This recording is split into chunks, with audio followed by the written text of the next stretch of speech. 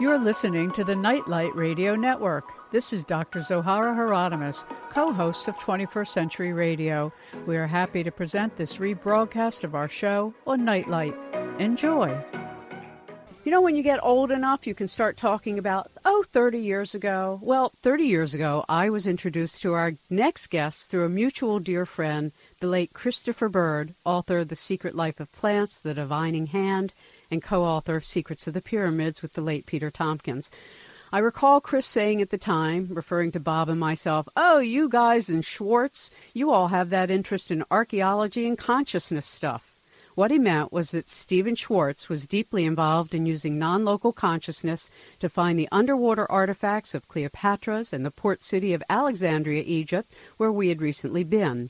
Over the decades, either Bob or myself have shared time with Stephen, a few years ago on his book Opening to the Infinite, which he and Bob chatted about, and more recently a conference he was part of. But I haven't talked to Stephen in a long time about a lot of things, and what you will discover, as we did, is that Stephen Schwartz is a person with a strong desire to make the world a better place. He is thorough in each field he gets involved in, and is an addition to the places he puts his focus. He joins all of us this hour to discuss some of his current work, tracking world trends and how they affect the United States of America and each one of us as well. Stephen, always a pleasure. It's been a very long time. It has, too long. It's a pleasure to speak with you. Well, I'm glad you're here. So that our audience realize, you have been involved as an experimentalist in parapsychology. You've been part of major social transformations. You write the civil rights, the transformation of the military into an all-voluntary meritocracy, citizen diplomacy between the United States and the Soviet Union in the 80s and 90s, meaning you've done a lot of different things. It's true. I have. But they've all been to one purpose. And what's that? How we can construct a more compassionate and life-affirming society. We share the goal. So when we look at these, and you felt that one of the things we could look at tonight is you have a new report called the Schwartz Report, and people can find that at either Stephen Schwartz, SCHWARTZ.com, or schwartzreport.net, is you have talked about the perfect storm, the rise of localism, and its effects on national wellness. And you begin your article with some stats about the United States, which I found pretty disturbing. Would you start with that and tell us about that? Sure. Well, you know, part of our problem with dealing with the situation we find ourselves in is we won't tell ourselves the truth. It's very hard if you won't tell yourself the truth.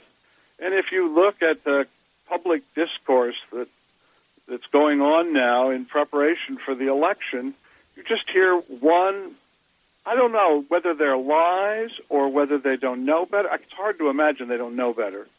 But if you look at the United States, for instance, I heard somebody say the other day on the television, we have the best health care in the world. And I couldn't believe it. It's simply not true. According to the World Health Organization, we have the 37th. We are 37th. We're ahead of, I think, Latvia or something. We have terrible health. We don't have a healthcare system in the United States. We have an illness profit system in which the primary priority of the system is to make money. And sickness is just a way of turning the taps on to get the money.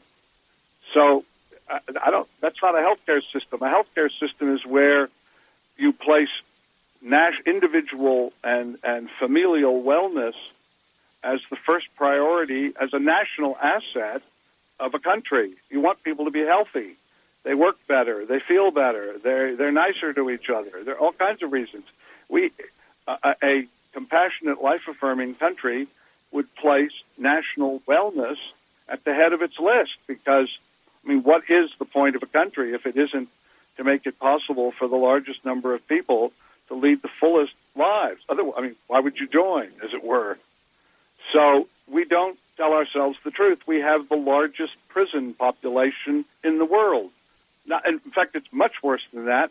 We have 5% of the world's population, a little less, and we have 25% of the world's prison population. We have 2.3 million men and women in prison right now, costing an average of $35,000 a year to maintain. We run this huge gulag of human warehousing that's enormously expensive, destroys families. It causes all kinds of negative social consequences. And now we're privatizing it so that it's becoming a kind of new American slavery. We need to make different choices. The truth is, if you look at the United States, you see that all the wealth got moved to the top. Over the last 30 years, we've disemboweled the middle class. And it's not as if the middle class is an ancient birthright. You have to create them. This one, the one you and I grew up in, was created after the Second World War, when people came home with the GI Bill and GI housing and all the infrastructure work and the building of the interstate and all of that. And we created thousands and thousands of engineers and scientists and artists and writers and built this extraordinary infrastructure that's sort of the fantasy we have about ourselves, but we haven't really done very much about it over the last 30 years, and it's wearing out. Mm-hmm. You also made a stunning statistical reference that I had no idea was true. I knew about the prison population because I used to cover that as the new sort of industry of slavery, as you exactly point out, and particularly when they have to produce something for a corporation that contracts to the private prison holder. It is extraordinary that this never shows up in the newspaper, never is there a story about it, and that a good percentage, over 50%, are for nonviolent crimes. These aren't like dangerous humans. Absolutely. Well, we have a psychosis about drugs. And what happens with these things, you can see it going on now in the post-9/11 period with Homeland Security. When you create a government agency whose purpose is to control people's behavior, it is the nature of the agency to do that and to want to expand its interests because it's like an organism. And so, people want to expand. They want to have a bigger budget. They want to have more people that work for them. It makes the people at the top feel better. And so these things metastasize, as it were, and they start growing. And that's what's happened. What we're doing now in prisons is privatizing them so that the corporations own them. And they get paid by the government. It's great. It's a wonderful deal in terms of the few people who are making money out of it. They get paid to keep the prisoners, and then the prisoners work for $12 a week or something for to produce something that they then sell. And none of this is part of our public conversation. Never. None of the relevant issues that are going to affect the lives of you and I and all of your listeners are discussed in the political debates. None of them. We are obsessed with abortion. We are obsessed with gay marriage. It seems to me we ought to be looking at what sustains loving relationships that endure and nurture children well. That seems to me what we ought to be focusing on. Well, and Stephen, we don't do that. No, and you rightly point out that if you don't, and this is what I learned through all my years as an investigative reporter, the answer is in the question. So if you don't ask the right questions, you don't get the right information. And you pointed out, which this was the point I was going to make earlier, I had no idea that we are 31st in the world for maternal mortality. That is extraordinarily disgraceful. Isn't that unbelievable? I was shocked. You would do better to have a child in some island country than to have her here. That is you, the mother. An enormous number of mothers die in the course of giving birth in the United States. As you say, it's 31st. It's amazing. You think about that for a minute. You'd think, well, surely in the United States a birth mother would have the best possible chance she could have anywhere in the world. It isn't true. So anyway, the machine or the baby has their best chance being born in the United States. Mm-hmm. It's very sad. Well, and again, because none of this shows up in the media, and the media is in the business of making money, and in the media world today, it's the more inflammatory and the more emotionally unbalanced it is, the better it is for the ratings. So nothing is about finding balance. It's all about how to extort people's feelings to create extraordinary polarization. That's right. Well, it's the rise of the sensoid. That's what I call them. Media used to be about data. So it was facts, and the point of the facts were to identify the relevant information that you needed in order to make a decision or to educate yourself. And we made a very sharp distinction between editorial comment and reportage. That's completely gone by the boards now. And data has been replaced by sensoids. Sensoids are units of information whose purpose is not to educate or enlighten, but to stimulate emotionally and to evoke as strong an emotional response as possible. Which is a form of mind control. Yes, actually, you could think of it that way. It's not done for that reason. It's done because it produces the biggest profits. But that's what's happened with corporate media, is you look at it and what you see at the local level is conflict, things that will make you fearful, burglaries, murders, all that sort of stuff, because, that people pay attention to that. And at the national level, you have conversations that have very little informative content, but that evoke these tremendous emotional responses. I mean, you can see it in the Republican debates. It's unbelievable. Yeah. I mean, imagine people standing up and cheering a governor who killed 200 people, at least one of whom is almost certainly innocent, and thinking that was a good thing. Well, I used to joke, though it wasn't funny because we're so barbarian, it's becoming true. I used to say we're going to have beheading on TV pretty soon. Look, I want to focus on some of these wonderful things you've done in the Schwartz report for January, February 2012. It's titled The Perfect Storm, The Rise of Localism, and its Effects on National Wellness. And in it, you begin to outline some of the trends that all of us, whether or not media covers it or not, are going to have to deal with. These are realities, and that's why I am so taken with your Schwartz report. So thank you for doing them. Oh, well, thank you very much. Yes. I've been doing it for some time, and that's what I do. I look at trends. And then I write about them also in my column that I do once every month in the journal Explore. Wonderful. Well, you start out by saying climate change, sea level rise, and associated extreme weather events. And, of course, our program has covered this really since we started and was some of the first coverage of it. And then you go on to talk about the green transition, out of the age of petro into an environment of non-polluting energy, and then a bunch of other things. So share with our audience some of these basic trends that can be good. They don't have to be bad. Yes, they're challenges, but again, challenges can bring out the best in humanity. Absolutely. I mean, I go from being very put down to feeling, because I am increasingly in contact with local groups that are arising, and I'm about to do a conference on this that makes me feel good. I mean, I feel much better about it. Well, I mean, if you look at the storm that's coming, you've got the green transition, which you already mentioned. That's going to have a terrific dislocative effect, just as the transition from coal to petroleum did, or from sail to steam did. So whenever the energy system changes, it makes a big difference. So that's going to happen. But ultimately, that is going to be for the good. And it is possible, and I increasingly think it is likely even. I'm willing to go out that far.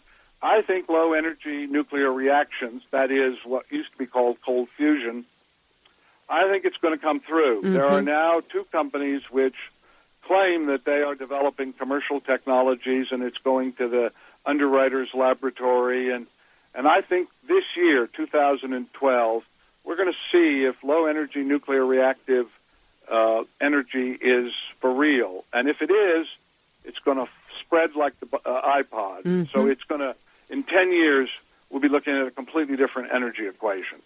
I mean, it's going to happen quickly. Normally, these things take at least a generation.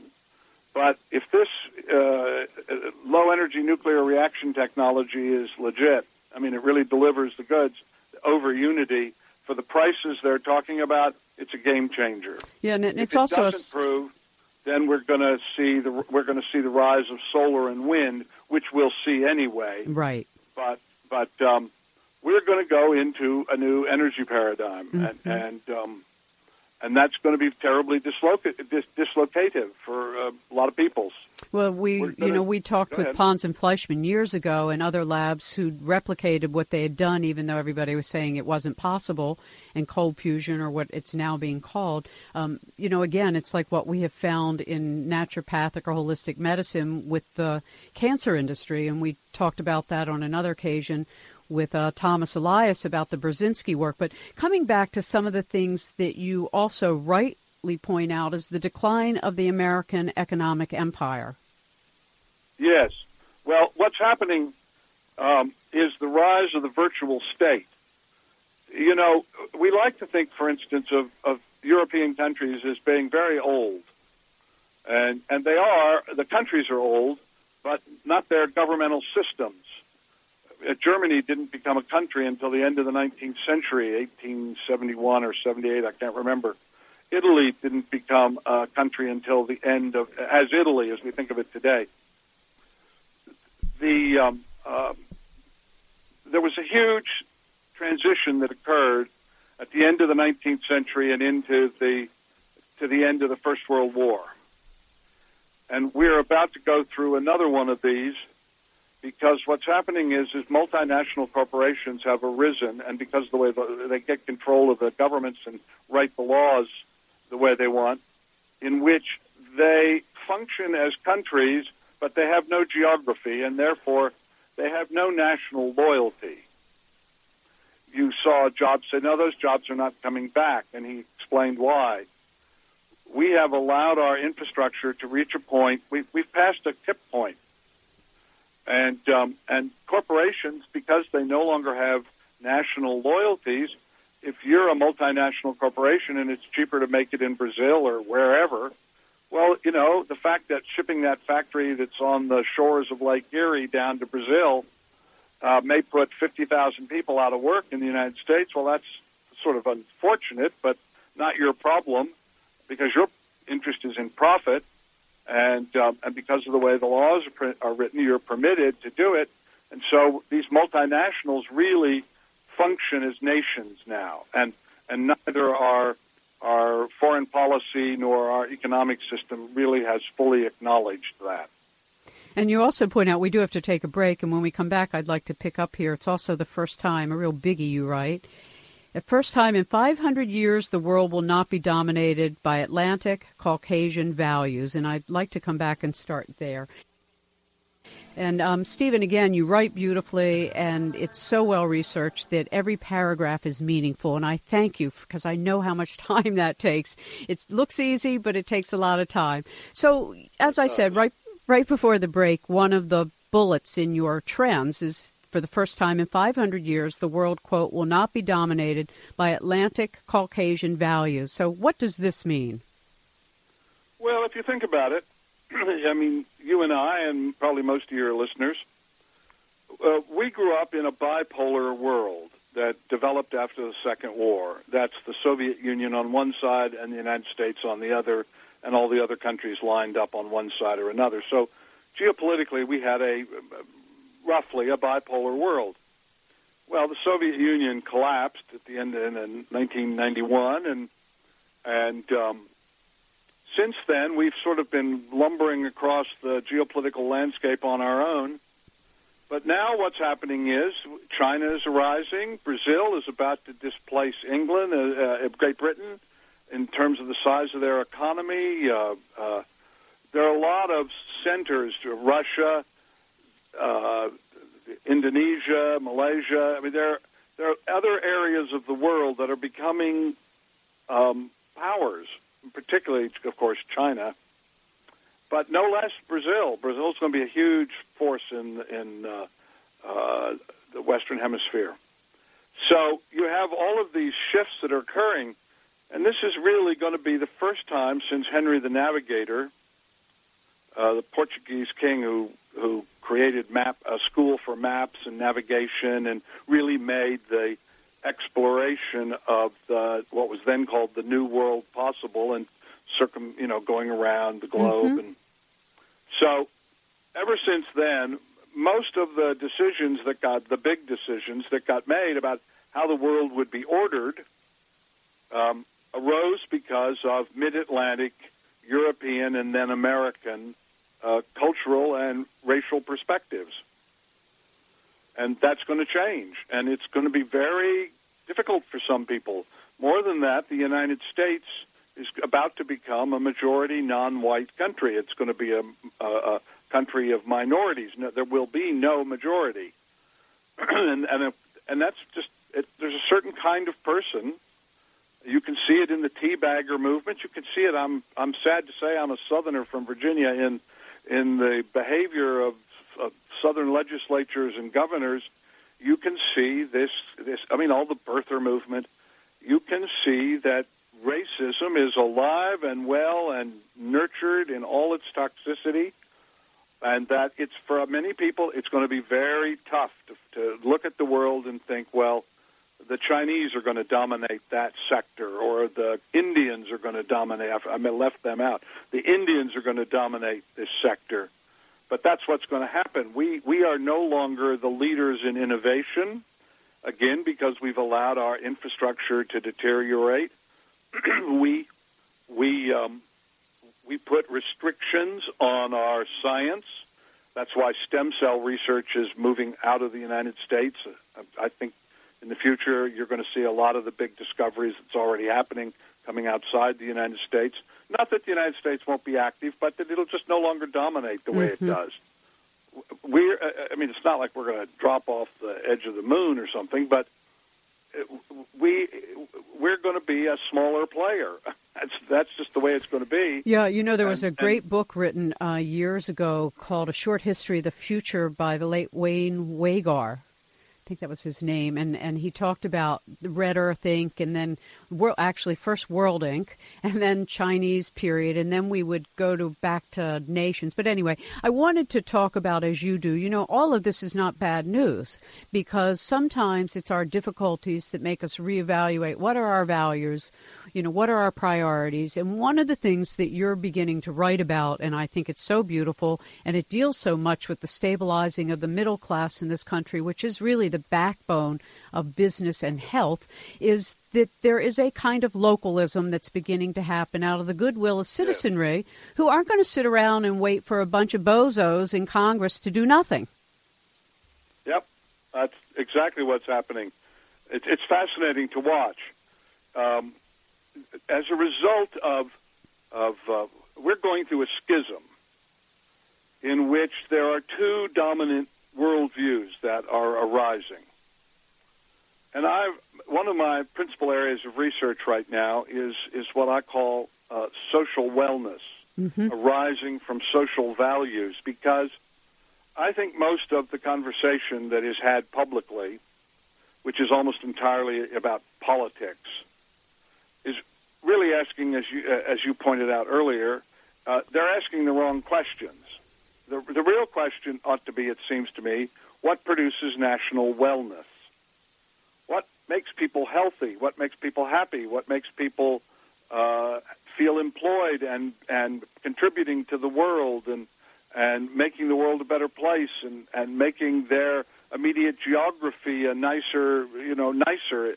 All of those things make people feel better. And in response to all of this negativity and in response to the loss of any meaningful input at the federal level, people are beginning to work locally. And that on the 2nd of February, I'm doing a conference here on Whidbey Island at the Whidbey Institute on just this, centered around food, because food is, of course, a principal issue. And what you're seeing is just ordinary folk who are looking at communities, particularly in smaller communities where it's sort of a more conceivable scale. They look at something, as they have done here on the island where I live, and they like kids not getting enough to eat, and they say, no, that's not acceptable. We're going to fix that. And here on Whidbey, we have a whole interlocking set of social safety nets that are designed to produce a a decent quality of life for everybody on the island, even people in distress, and it's all done treating these people with great respect. They're not treated as failures or wards of the state or food stamp queens or any of that kind of nonsense. They're just treated as neighbors who are having a hard time. And as a result of that, you can see the social outcomes, and you can see it all over the country. The blue social values produce better outcomes than red social values. If you look at the red states and the red families, you see more spousal abuse, physical abuse, black eyes, broken limbs.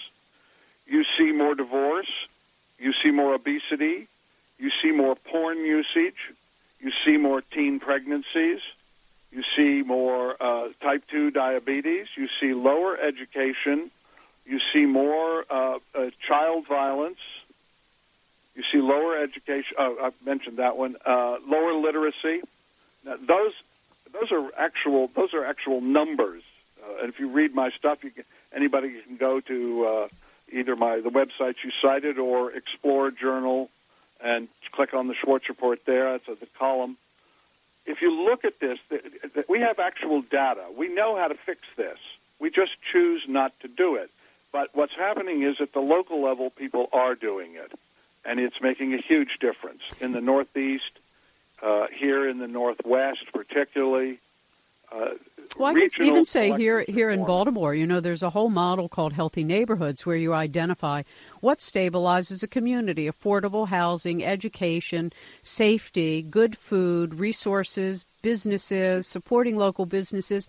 And I think you're right. I mean, from my vantage point, I think this is such a healthy move towards states' rights awareness and individual sovereignty that we lost for so long under the national model that our identity was as a nation. And then we flip-flopped in that over our lifetime, the states became servants of the federal government when, in fact, the federal government was designed to serve the states. And so the regionalism and localism, to me, is such a great thing that's happening.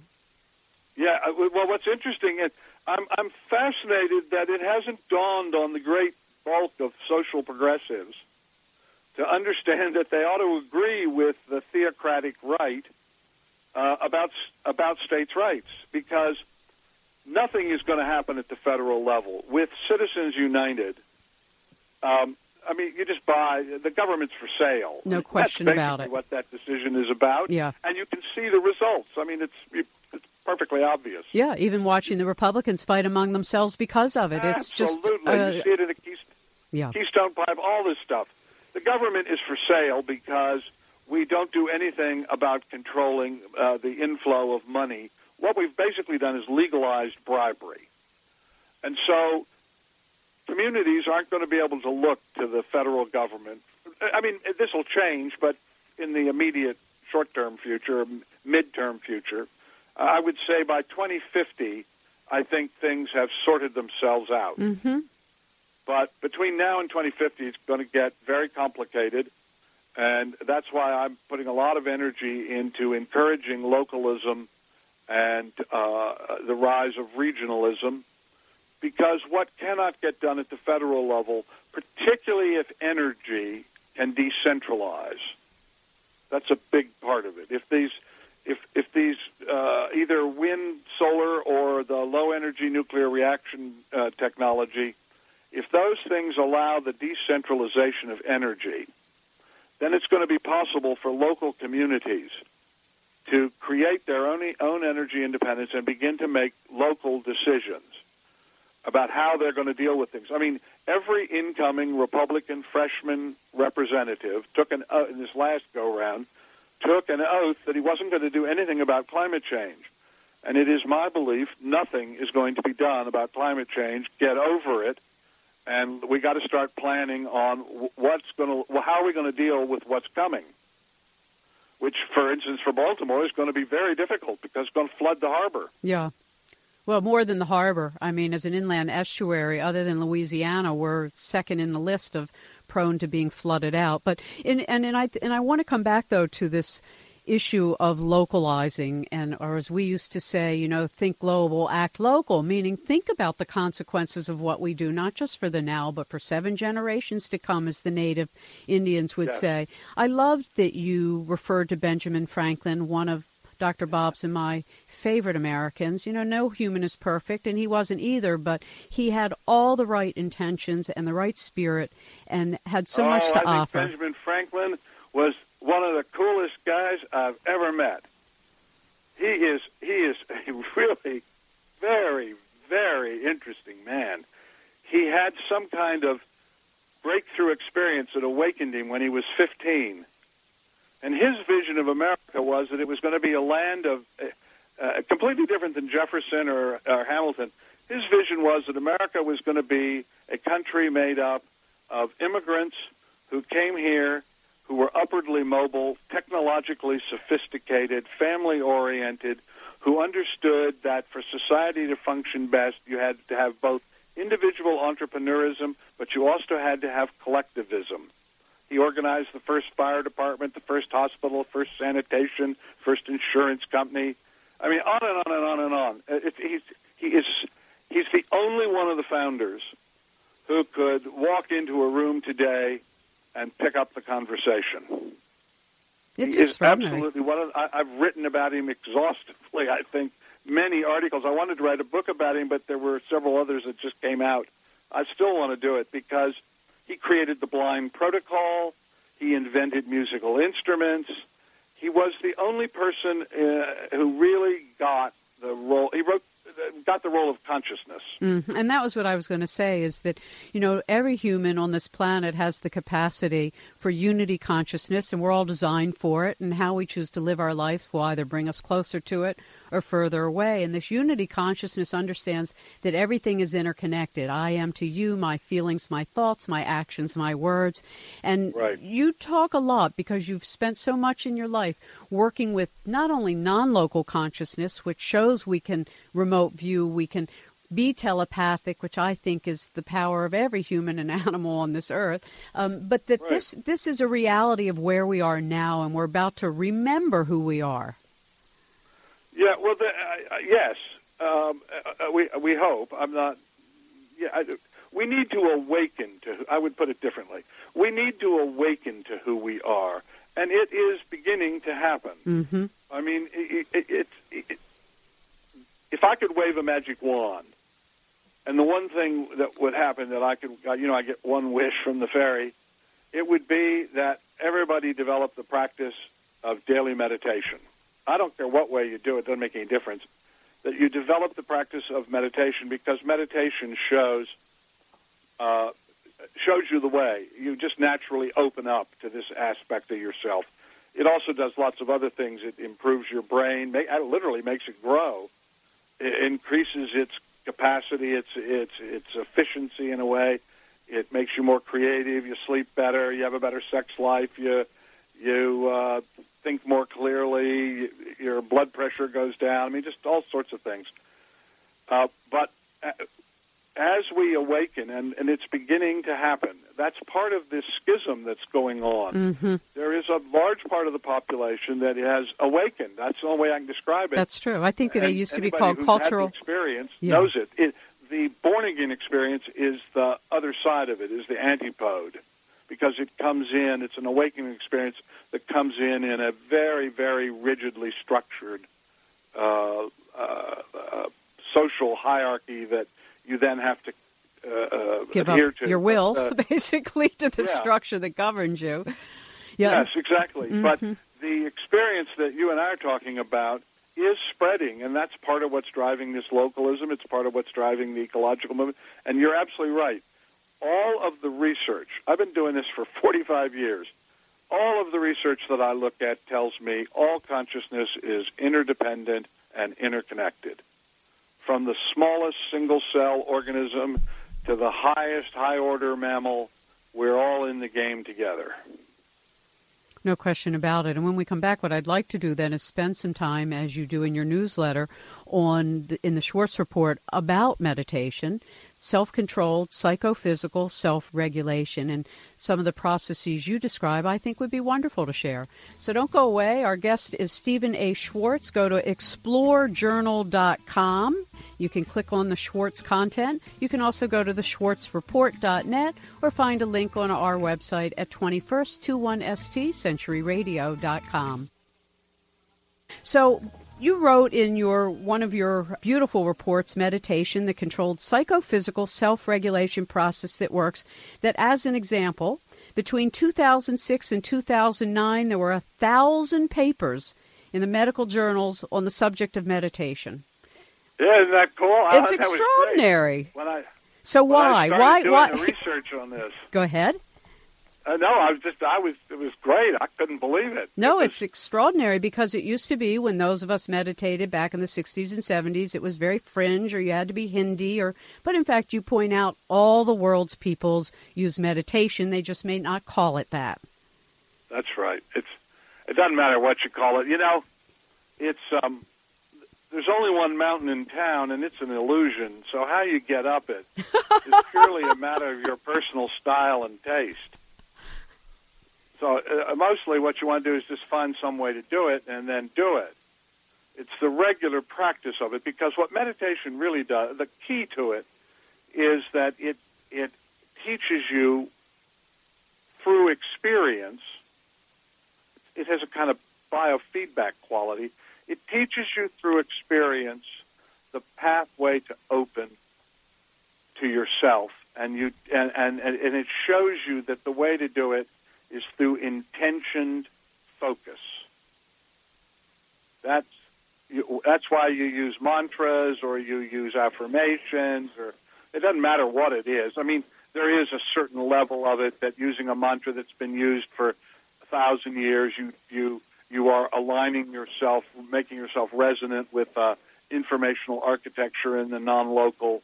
But we don't have to get quite that esoteric. But I'd like to just add to that, Stephen. It's same if you say Hebrew prayers or if you say prayers from your particular Bible. I mean, things that people have been repeating for centuries connects us to the pathway of that particular vibration. So that's why in most traditions we show reverence for the ancients and we attach ourselves to all the humans who have done this great work before us.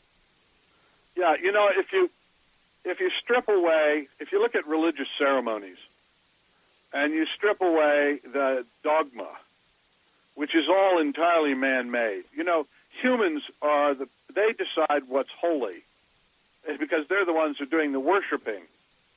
So the thing that separates one guy, that makes him a prophet, and another guy a crank, is the belief of the people that are listening to him and the subjective experience they're having. So they decide what's holy. That's why different religions, I mean, basically they all say the same thing, but they have all this other stuff sort of glued onto them that is cultural and man-made. But if you look at just the essence of the Gnostic experience itself, and you look at religious ceremonies, what you see is, I mean, think about it for a minute. You establish a place where you're going to gather to have an experience. That becomes the sacred place, whether it's a synagogue or a temple or a church or a cathedral or a sacred grove. It doesn't make any difference. You establish the place that's going to be the place, and you appoint a time that's going to be the time. You're building a protocol. It's just like a science protocol. And you gather at that time, and you make a statement of affirmation, of shared intention. If you're a Christian, it would be the Nicene Creed. So you make this statement of intention. That's linking you together. And then you begin a period of drumming or chanting or singing or dancing. Also, it doesn't matter. And the function of that is to entrain all of the brains of all the people that are in the group. And, in fact, research shows that's what happens. So now you have all these people who are entrained, and they are expressing a shared intention.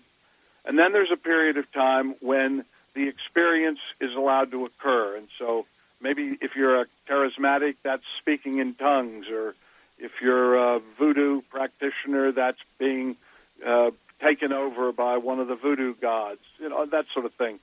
And then there's a period where there's a reaffirmation of the statement and an agreement that you're going to meet again at an appointed time.